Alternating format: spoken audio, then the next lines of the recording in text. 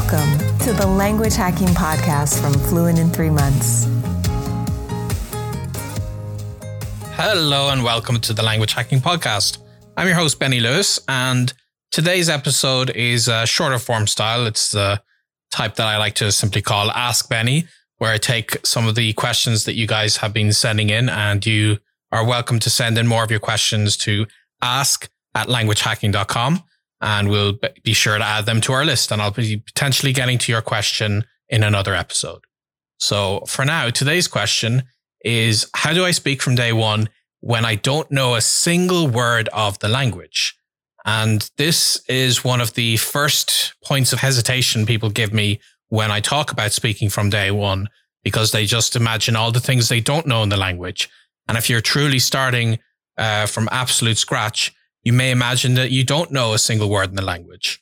That's absolutely not true. It doesn't matter what language you're learning. Even if you're learning a language like Mandarin, you know words like cafe, which is their word for coffee. And you can even recognize some place names. Even Ireland is Ireland. And you can pick up on those and you can try to learn these words. They're known as cognates, of course.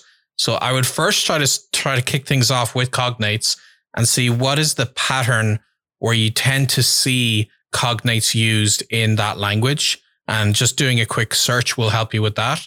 And after that, you want to just, before your first spoken session, because obviously if you're speaking from day one, you need to be setting up face-to-face sessions over Zoom or Skype or in person if it's safe to do so. You need to be doing that as soon as possible. So before that lesson, I would just look up a dictionary. There's plenty of good dictionaries. One of my go-tos is wordreference.com for a lot of especially European languages.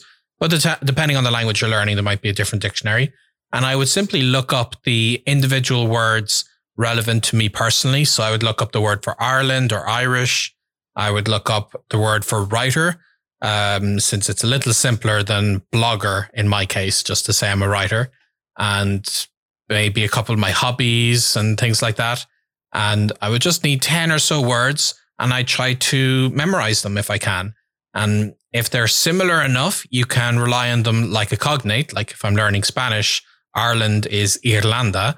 And ideally, I might put that into another system. Like you can always copy and paste the word into the likes of Google Translate, no matter what the word is, not to have the translation, but to have its phonetic sounded out for you. So if I didn't know was that's going to be pronounced Arlanda or Irlanda, or like how is that pronounced, then you can use a tool like Google Translate to give you a quick idea. And again, some dictionaries may just simply have a single click option on their page to hear a native actually pronounce it out. Another good resource is forvo.com. This is actually used by native speakers who pronounce a long list of many words for people. So use those resources to figure out how words relevant to you are pronounced. And if they're different, you try to come up with a mnemonic, something you probably heard me talk about many times, where you see if you can find some kind of association with it. And from there, you have your 10 or so words.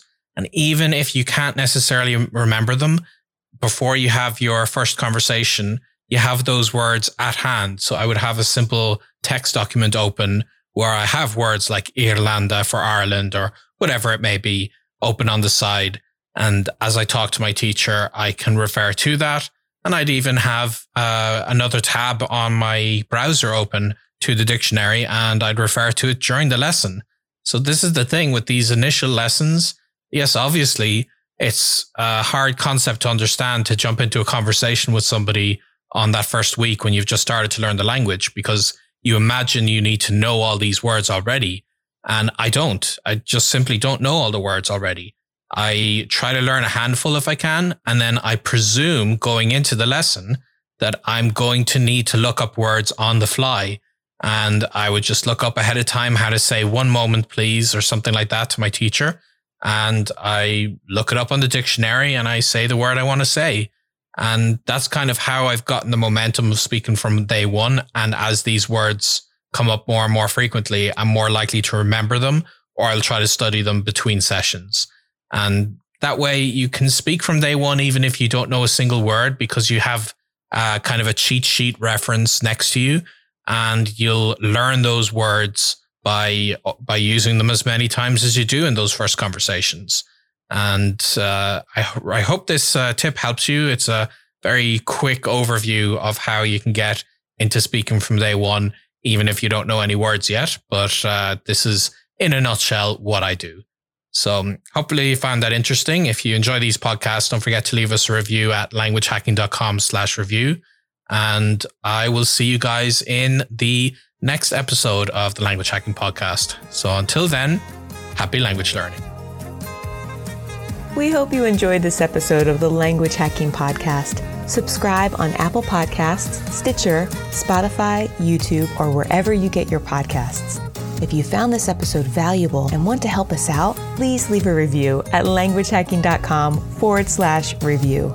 The Language Hacking Podcast is presented by Benny Lewis and Shannon Kennedy and produced by David Sobel, with special thanks to the Fluent in 3 Months team. The theme music was written and performed by Shannon Kennedy.